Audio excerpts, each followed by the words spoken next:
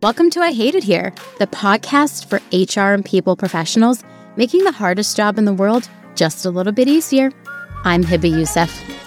Hi, everyone. Welcome to HR Therapy. We're so happy all of you are here. Today, we're going to talk about parental leave, and joining me is Allison. Our rundown, what are we going to cover today? You're going to meet the cast, me and Allison. We're going to do our Dear Hibba and Allison Q&A section. We'll take live questions, and then we'll wrap with what's next. And I have a really exciting surprise for all of you with the what's next. So just stay with me. Allison, would you like to introduce yourself? Thank you so much for having me. I am the founder and CEO of Parental. We help companies turn parental leave into a competitive advantage. That's our tagline. So I'm excited to tell you more about what that means. But effectively, I started working on this business when I was expecting my first child. I went through parental leave and realized that companies have no idea how to actually support this. And in fact, their good intentions of introducing oftentimes very generous policies almost always have backfire aspects of it. So things almost always go wrong. Sometimes it's small things, sometimes really large things. And that can result in big problems for companies. And so my entire world every single day is to think about how do we help companies support expecting parents, men, women, adoptive parents, birthing parents, doesn't matter, to step away for parental leave and come back not just strong, but hopefully better than they were before. So I'm excited to dig into this topic because it's a very personal one to me. I also have a business that focuses on this. And I would say we're probably the only company that really only thinks about parental leave on a day-to-day basis. And so I can't wait to see the questions that you all have for me. I can't wait to dive in. Without further ado, let's have a poll to kick things off.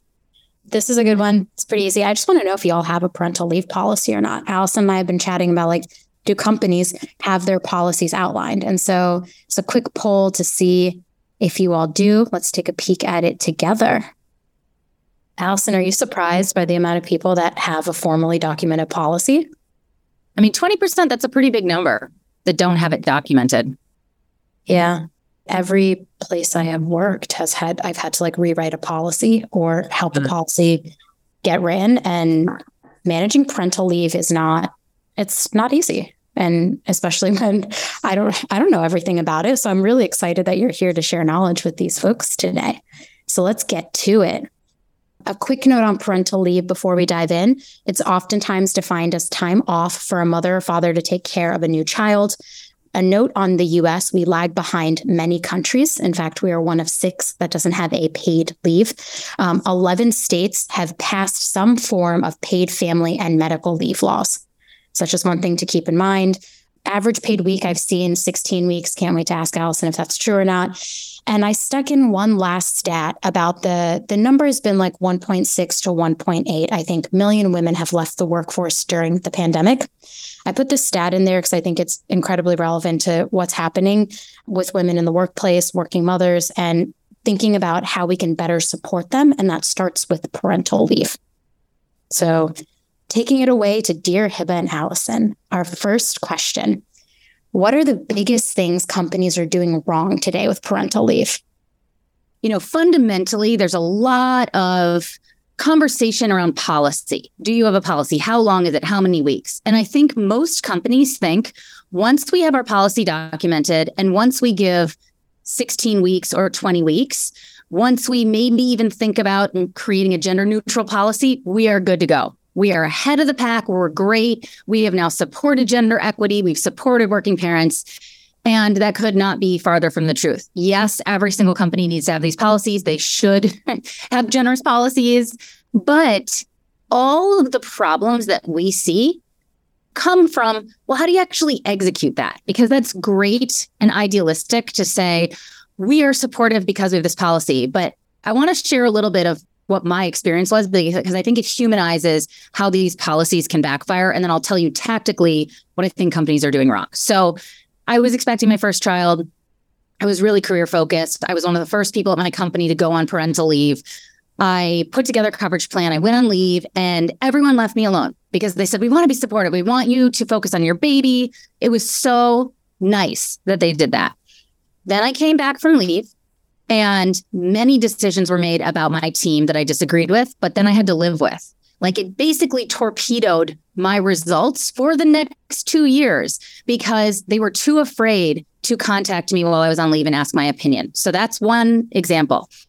Then, my direct reports were not properly managed while I was out, so their morale tanked. And one of them actually left right when I came back from parental leave because she had such a negative experience. And things like that happened nonstop where I could not get back in. I wasn't being involved in the same projects in the way I was before I went on parental leave.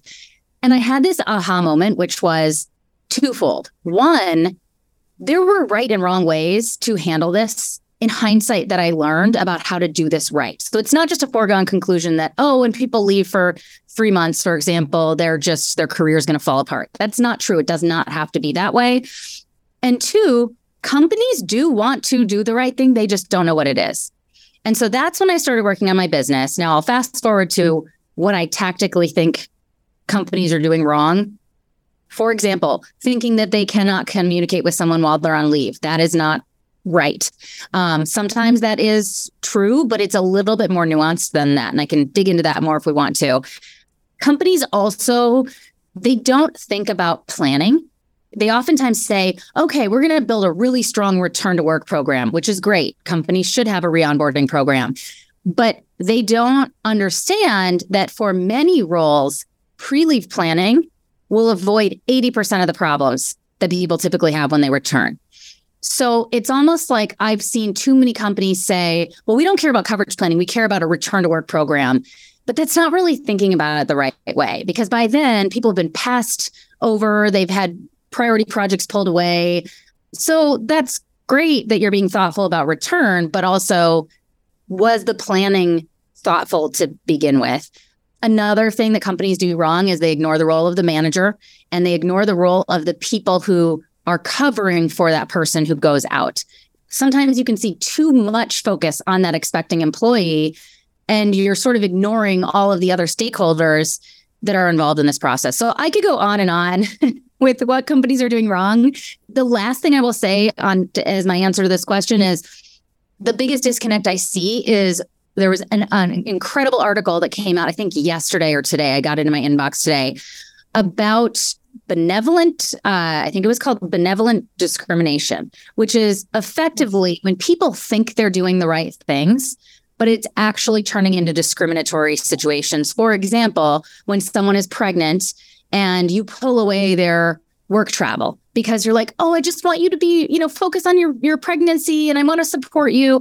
It's coming from a really good place, but it ends up really potentially hurting their career if that's not what they want to do. So I see that all the time of this sort of benevolent. A lot of people have really good intentions, but then how that translates and how that impacts the downstream career could be really negative. I remember when I was managing parental leave, the planning piece of it was the hardest piece because I could never figure out exactly like what was right. And I'm thinking back on it and I'm like, I never asked the person taking leave like what they wanted. I just Which is so huge. Right. And we say that all the time in manager training. It's like managers are so worried to do the wrong thing. And they're so concerned about what am I legally allowed to say or not say. And what we always say in the beginning of our manager training is it is not illegal to ask people what they want. And maybe they come back and they say, well, I want to start working day 2 postpartum. Well, yeah, okay, that is illegal. But, if they ask for that, then you can do your research about what is legal. But it's not illegal to ask people how you're feeling. What are your thoughts? What is your long-term career trajectory? Of course, you could change your opinion when you go on leave and come back, but how are you feeling today? And I think just being able to feel comfortable talking is so powerful. I think people are just really afraid to ask. They're like, this is a gray area. We're like, I don't legally want to get myself in trouble, but like, let's demystify that today so people understand you can ask. People want you. Absolutely. And should ask.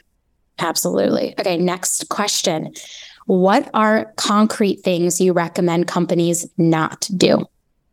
Do not shut down systems access when people go on leave. That is something that a lot of companies do because they're worried that it will encourage or allow managers to ask people on leave to do work.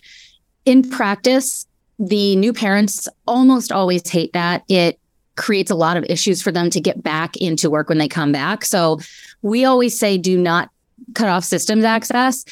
We also say, do not make assumptions. So there's all these common assumptions that towards the end of your pregnancy, you want to be winding down, or that you don't want to take on new projects, or that you don't want to come back into a new role. So do not make assumptions. That's like the number one recommendation. We also recommend that companies don't, I mean, this is so obvious, but like the number of times that I hear that the plan, so to speak, is that everyone else will just chip in. That is not a plan. That is the absence of a plan. So those are just a few examples of things that we recommend companies not do. And then I think there's a lot of like things they should do that are best practices, but the assumptions that go into the biases, like all of those create major, major problems if they're going down those paths. Yeah. I would be so upset if I was cut out of the systems. Like that's some real FOMO for me. I'd want to read that. I don't want to come back to like a million messages and not know what was happening for 3 months, right? I think there's this other assumption, like people want to take their leave and not know what's happening. But the reality is like, we might want to know. So just leave. Right. And there are easy ways for that employee to opt out of the communication. Like I just had a baby 5 months ago and I thought I wanted to be in the know. It's, it's my company. I want to know everything. Literally in the hospital postpartum, I was like, this was a terrible idea to tell everyone that I wanted to stay up to date on things. So I immediately Slacked everyone and I said, I'm taking Slack off my phone. If you need me, text me. Please follow my communication plan, which I had already given to them. And that was incredible because then I was able to opt out, but it should be my decision in most cases. I think, again, there's always nuance around some of these things, but there are ways for the employee to opt out, but you don't want to say, oh, we're going to cut you off of everything and you have no choice.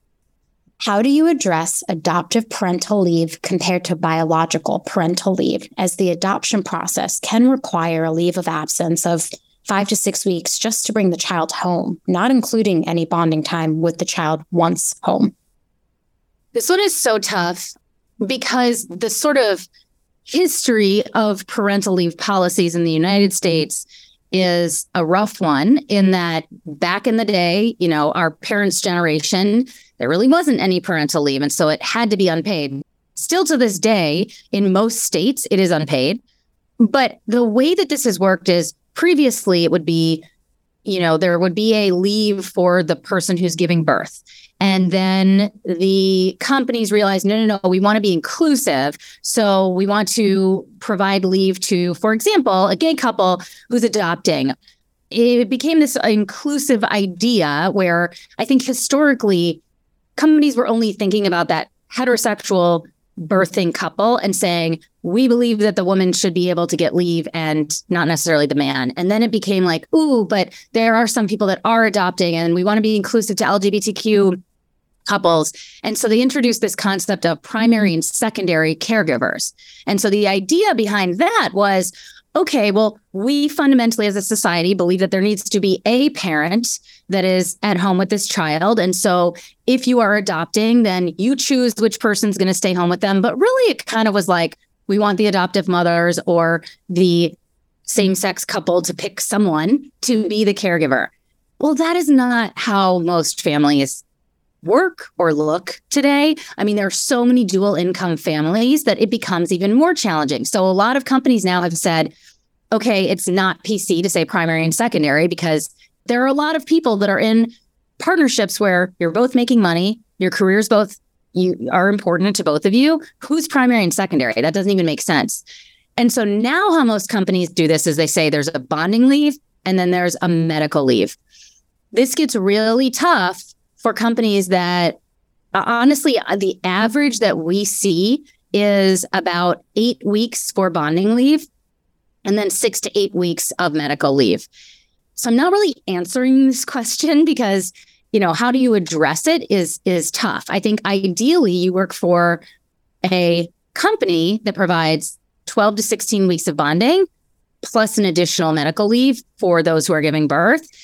And what we have seen when we've done parental leave audits for those large companies that offer those types of policies is the adoptive parents are actually very happy with that because they have plenty of time to go through the adoption process and to bond. I think where you get into trouble is there are a lot of companies that only offer 4 weeks of bonding leave, and that's not enough.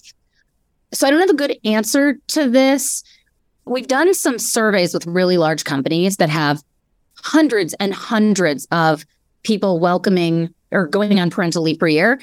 And usually we'll only see a handful at most of adoptive parents. And so my advice is advocate for what you need and what you want, because companies do not have a lot of experience supporting or representing the needs of adoptive parents. And I hate to say like that adoptive parents should take this on because like it should not be up to them to advocate for this. But the unfortunate reality is like it's just not something that companies deal with that often. And I think you would be surprised how often you can get what you want if you ask for it. And I would even say that same advice goes for anyone working at a small company. Even if you're a birthing parent and you are like, I need more than 10 weeks, I think you would be shocked how often people ask for more and just get it. That's tough though, because then the policy becomes inequitable, like who feels comfortable asking or who doesn't feel comfortable asking.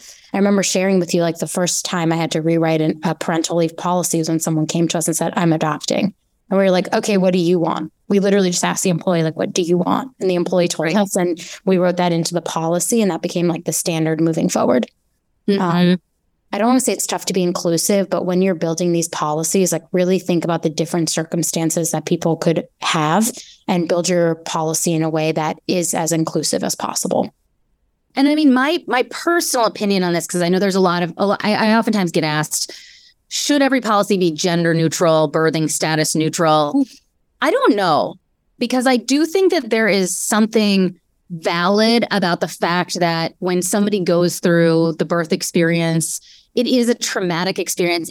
And so part of me, I think my opinion today would be, I understand and do support the fact that if you give birth and need extra time to recover from that medical process, that is fine. And so it doesn't need to be equal if for, parents who don't give birth, but it needs to be enough for everyone to feel that they have the time to bond.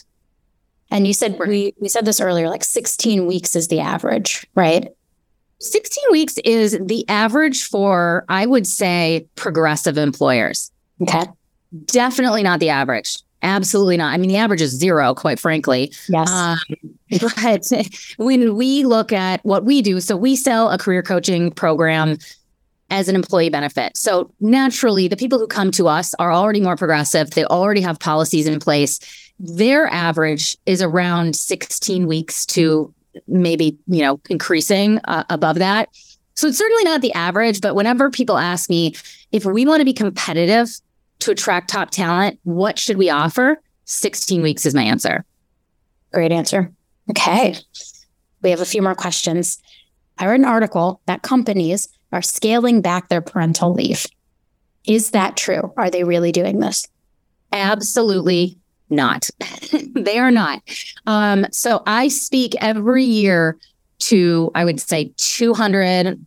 I was just looking over this. I think last year, almost 200 companies that I met with, not a single one of them had scaled back their parental leave policy. And I would say, I didn't track the percent, but it was like laughable how often we would get on calls and they would say, we're in the process of increasing our parental leave policy. Now, there was an article that came out that said companies are scaling back. And when we looked into what data they used for that, it was really interesting. So it was SHRM did this study, and I think 2020, where they went out to like 700 companies and they said, do you offer paid parental leave above what is required? Yes or no?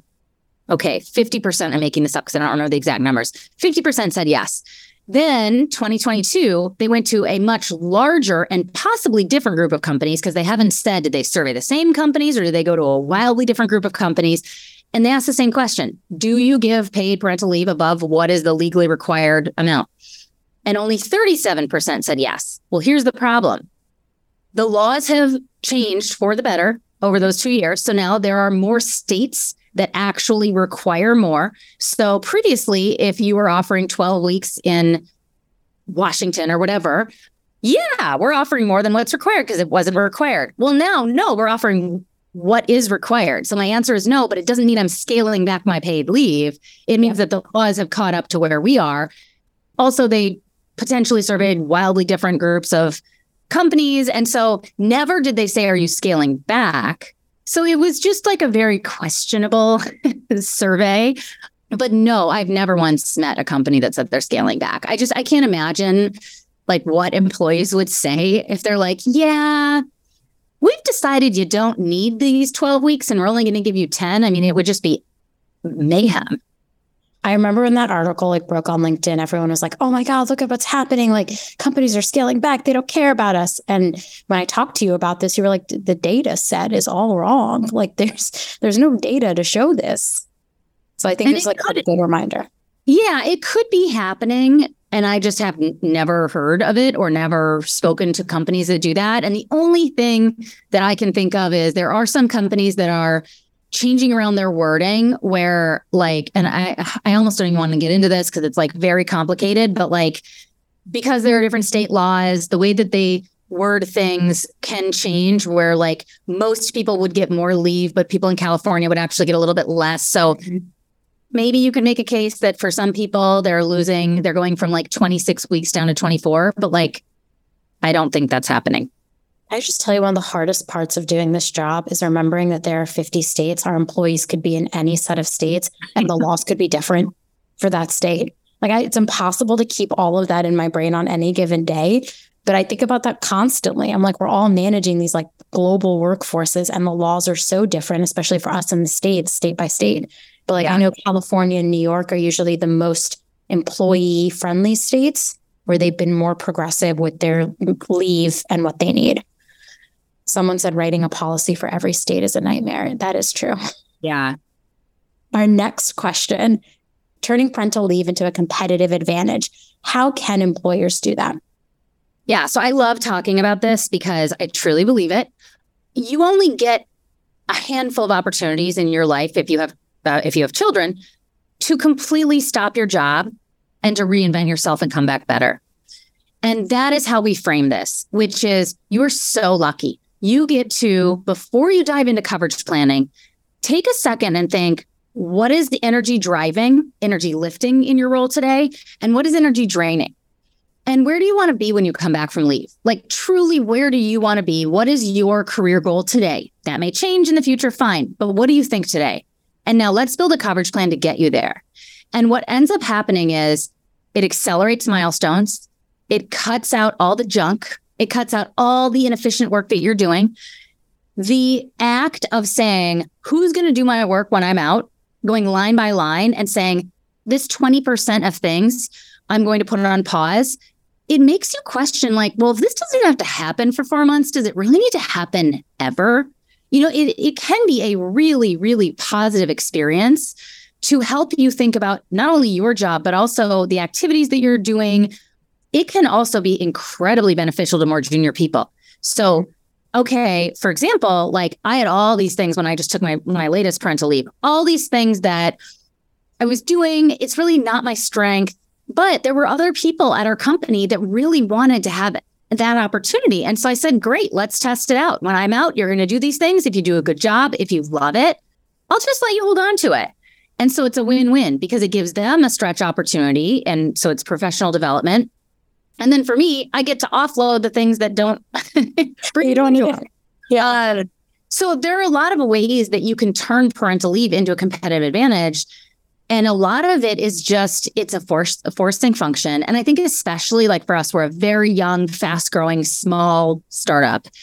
And the entire world, it feels like at our organization changes over the course of a 3 to 6 month period. So we just found out that one of our teammates is expecting. Great. It's like, here's this point in time. We've got to be very intentional about how we use their time, their effort, their milestones, their goals. And every single time this happens, it ends up making us better because it forces prioritization that you just normally don't have. I love hearing about that because there's so much opportunity. And it's funny in the workplace, I feel like I've encountered a lot of people that are like, oh, she's going out on maternity leave. Now I have to do all these things and it's awful and all just like a negative sentiment to someone taking time to go birth or be with a child. And so it's interesting to reframe it as this is actually competitive advantage for companies to think about what work they're doing and how it's getting divided amongst people and how do we set them up for success when they come back.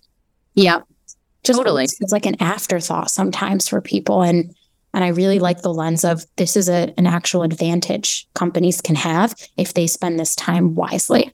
Yeah. And I mean, it is, I don't want to oversimplify it. It's certainly challenging to figure that out. And in my case, we bumped up hiring. So we knew I was going to be out and we realized I can't pause most of my work. And so we can't just spread my work out between the remaining team or they're going to be way over capacity. So what did we do?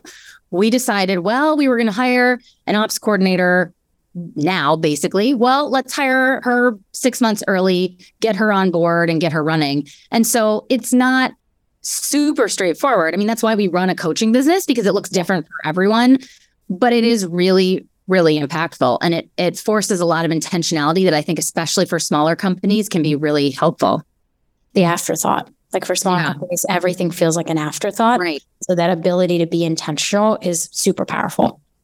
So that's amazing. Okay, so we're going to go to our live Q&A. My favorite part. Honestly, this whole thing is my favorite part. So our first question from the audience, language is important. How do you recommend we address non-binary and or single parents in our policies and this conversation as a whole? We actually just had a whole session about this at our offsite last week because it's so difficult. And the reason why it's difficult is there are certain aspects of parental leave that relate to gender. And it doesn't matter your birthing status. There are other things that relate to your birthing status. And then there are other things that, quite frankly, we don't really know about. So, for example, it is really important that we acknowledge the motherhood bias. That does not matter how you have a child. If you birth, adopt, surrogate, doesn't matter. By being a woman, research has shown that you will have a pay cut as a result of that, right? So like over time, people will assume that you are less committed. And so, it's sort of this like gender bias. And so, but it's also an evolving thing. And so I think I try and challenge myself when I talk about the motherhood bias. Is the appropriate way to talk about the motherhood bias using different language for people who identify as a woman? Is it okay to say motherhood bias? So I think for me, I'm still learning, but I'm trying to be intentional about, is this a gender identity thing? Is this a medical thing? And does it really matter? Because I think what we're pushing for is parenting in general should not be a gendered thing. And also, I think it's totally right that like there is oftentimes an assumption that there is a partner involved in that experience, and that's not necessarily true. So I think in terms of like the policy language, the safest quote unquote way to address it is birthing and non-birthing because it's not gendered. It's like a fact. Did you birth the child or not?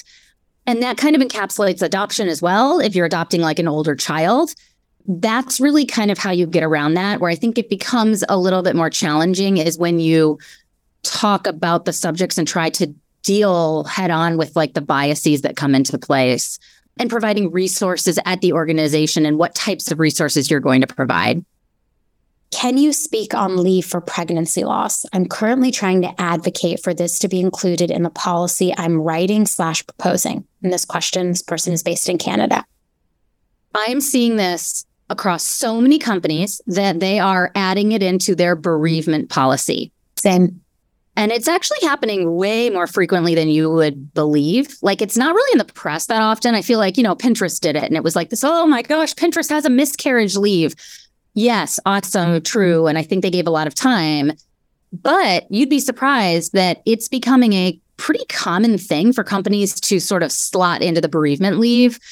I'm guessing this is totally, I've never talked to a company about this particular issue, but I am guessing part of that is it's easier to get that passed through to say, let's just include this in the list of what qualifies as bereavement, as opposed to, going through like, how much leave should we give and this, that, and the other. So I think as a first step, look at the bereavement policy and just see if you can add that as a reason, a qualifying event for bereavement leave.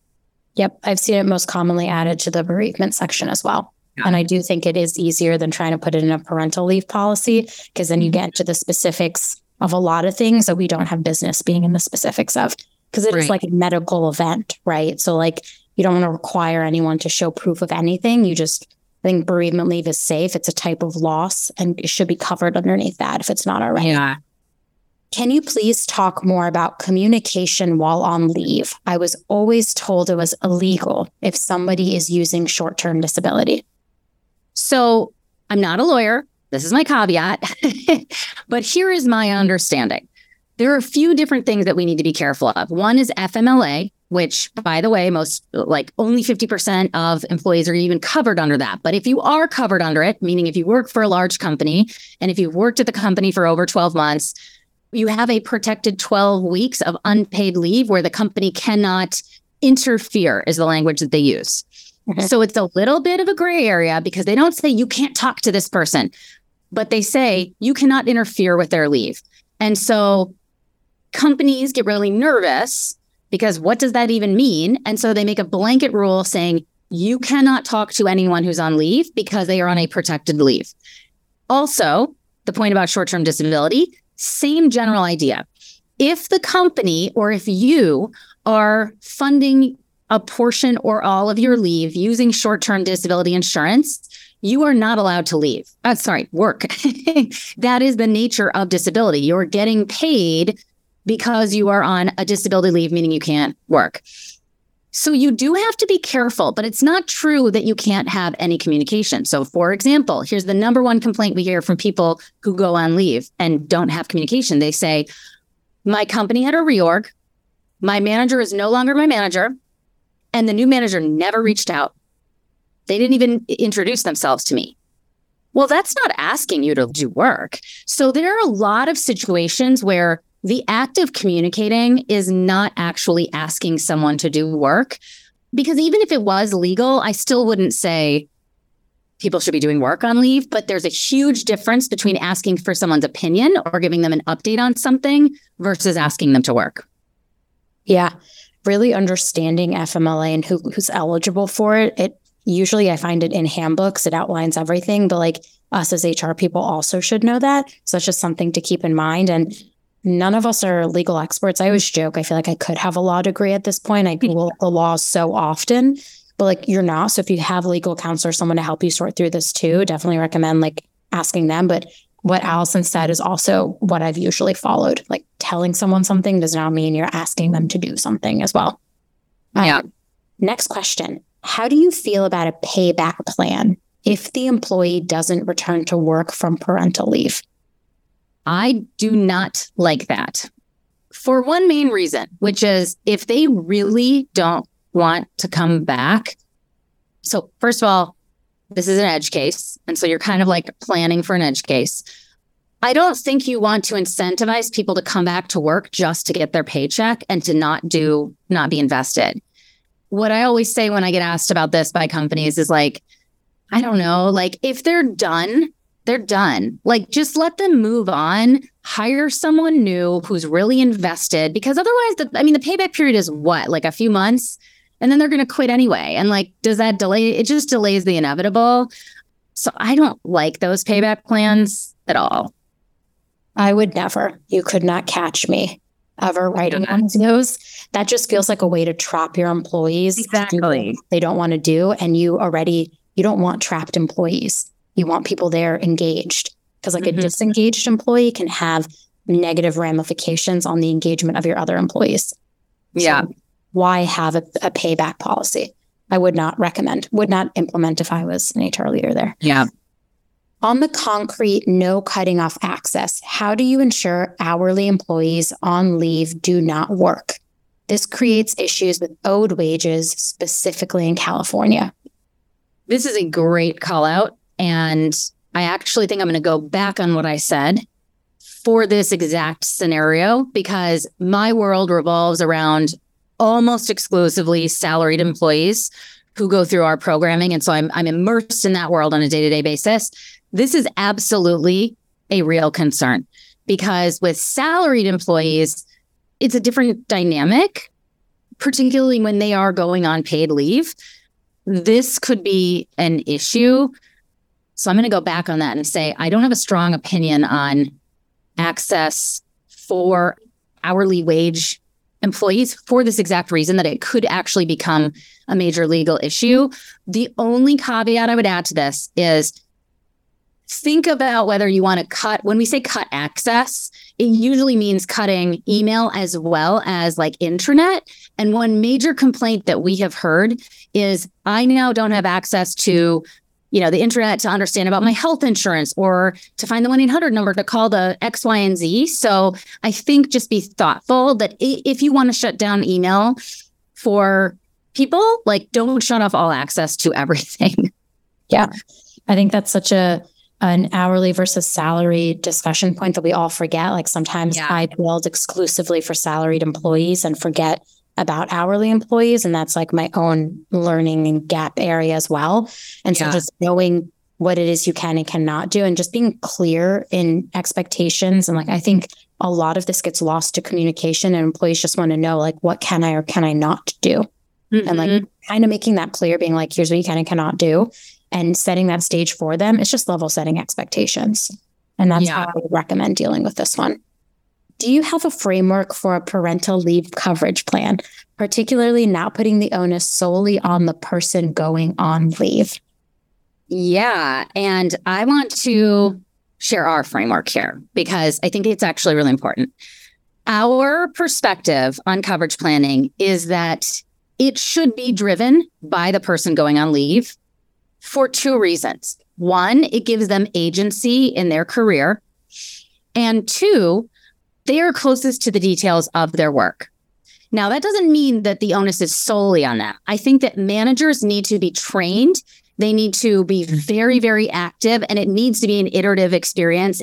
And in many cases, it means the manager will do more work than the expecting employee. But the way we like to say is we want the expecting employee to drive the experience, kind of like what we were saying before, where it's like, otherwise, people forget to even ask that expecting employee, like, what are your goals coming out of this? And what do you want to return to? And where are your professional? You want this to be a really positive experience. And I strongly believe that the coverage planning experience in and of itself is a professional development exercise. And so you want to make sure that that expecting employee has agency in that process. But we always say they should be driving it. And then the manager should be supporting that experience. We have on our website, if you go to parental.com/resources, we have a top 10 questions for parental leave that you can download that sort of covers like the major questions that managers and employees should be asking before someone goes on leave. I think that might help give a little bit more direction on the coverage plan. And they're like tactical questions that you should be considering. I love that. Y'all have such good resources. Highly recommend checking them out. Like really helpful for me, even as we're developing things internally at Workweek. On the note of the coverage plan, I cannot say this enough. I'm just a woman standing in front of corporate America asking you to train your managers. This is something that can be handled so well if you just train your managers to play a part in this. And it also goes back to there are certain things that I feel like as HR professionals, we think everything is our responsibility. We have like a high level of responsibility and care for our employees.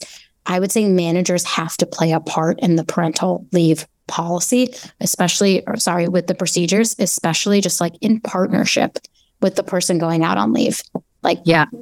Managers shouldn't drive it per se because you want to say what you want, but they should be an active participant, which I feel like they get out of it a lot of times and say, hey, HR, can you do this? Right.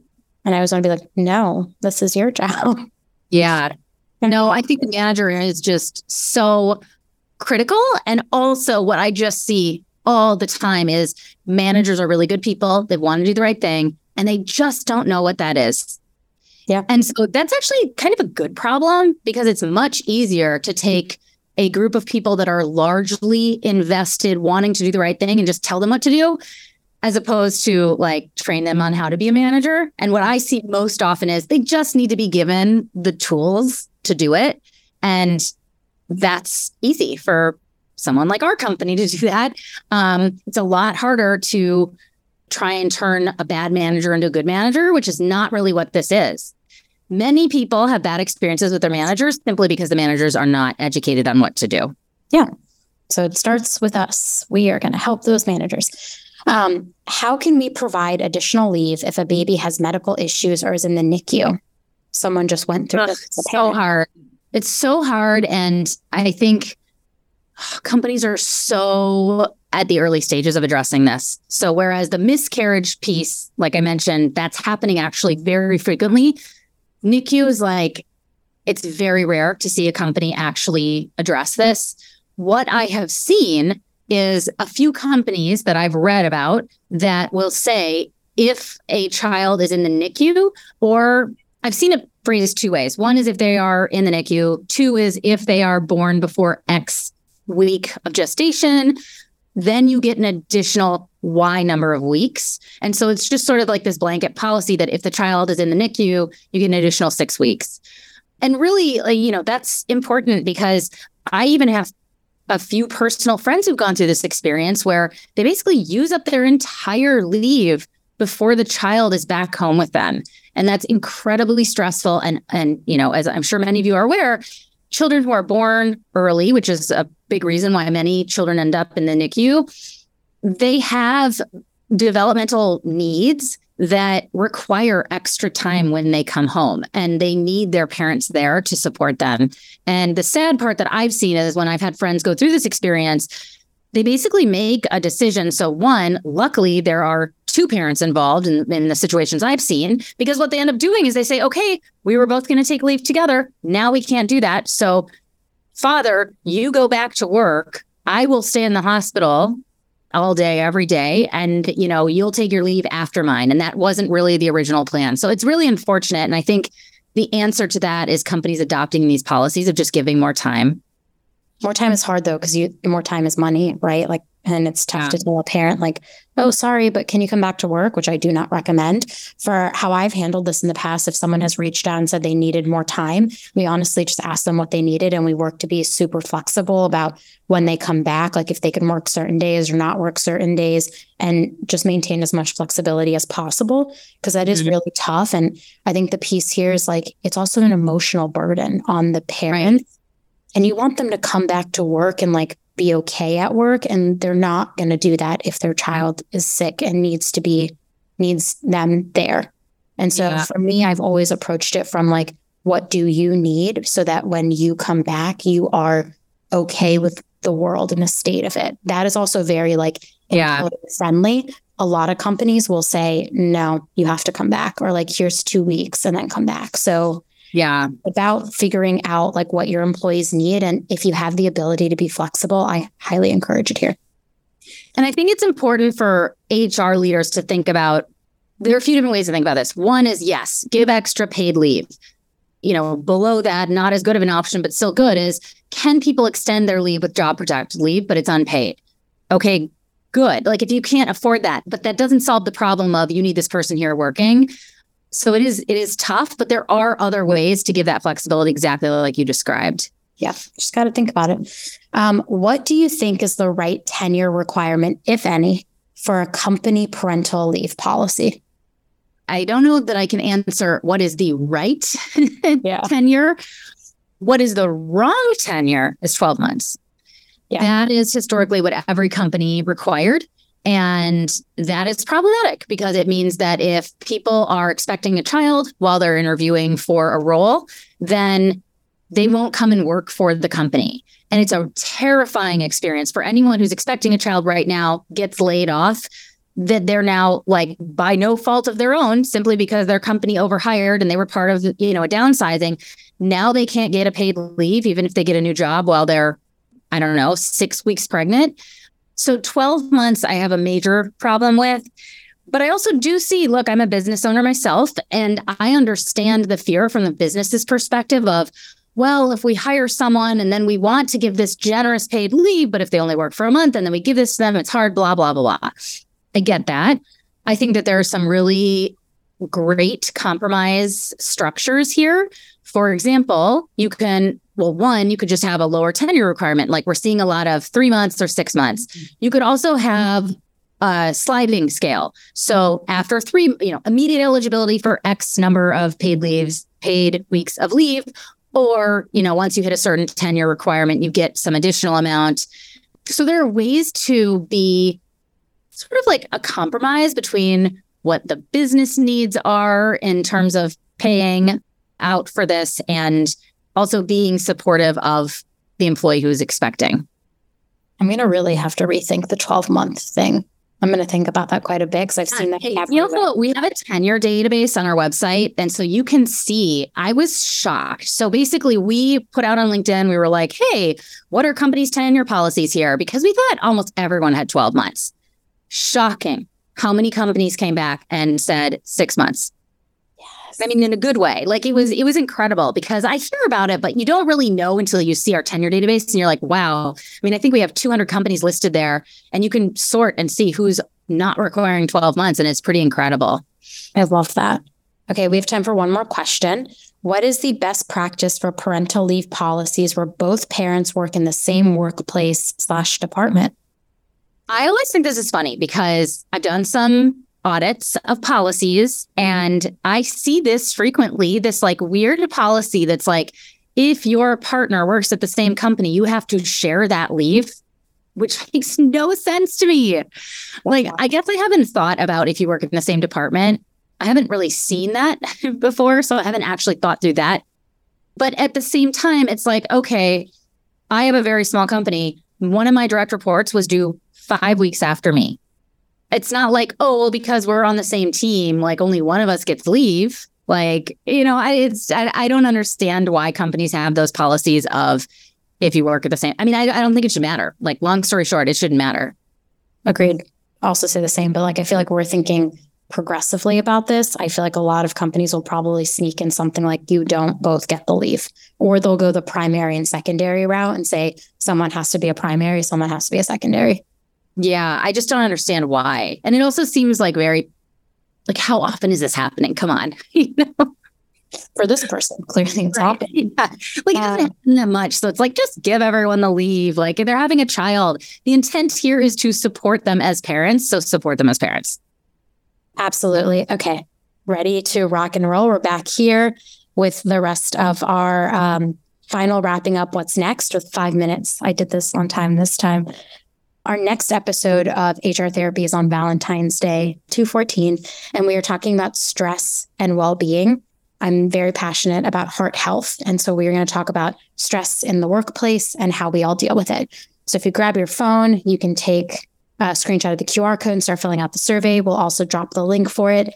But before you leave, Allison and I talked about a lot of really great things, shared our thoughts. And Allison, thank you again so much for being here. Like, I'm so excited about what Parentally is doing. And I care so deeply about parents in the workplace feeling supported, like they can take their leave and be successful. And really the concept of turning it into a competitive advantage is really resonating with me. But we have some final takeaways that we wanted to give you all before you leave.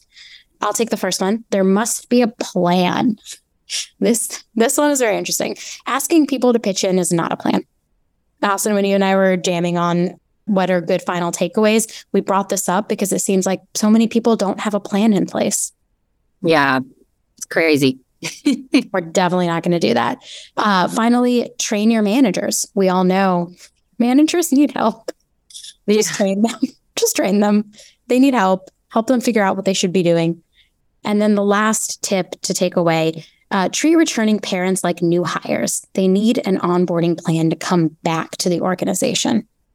So that is just something that I think we forget about. Treat them like new hires. What do they need to know about the last 3 months? Did something radical change? Do they not know about these things? So that's just 3 final takeaways that we wanted to leave you all with.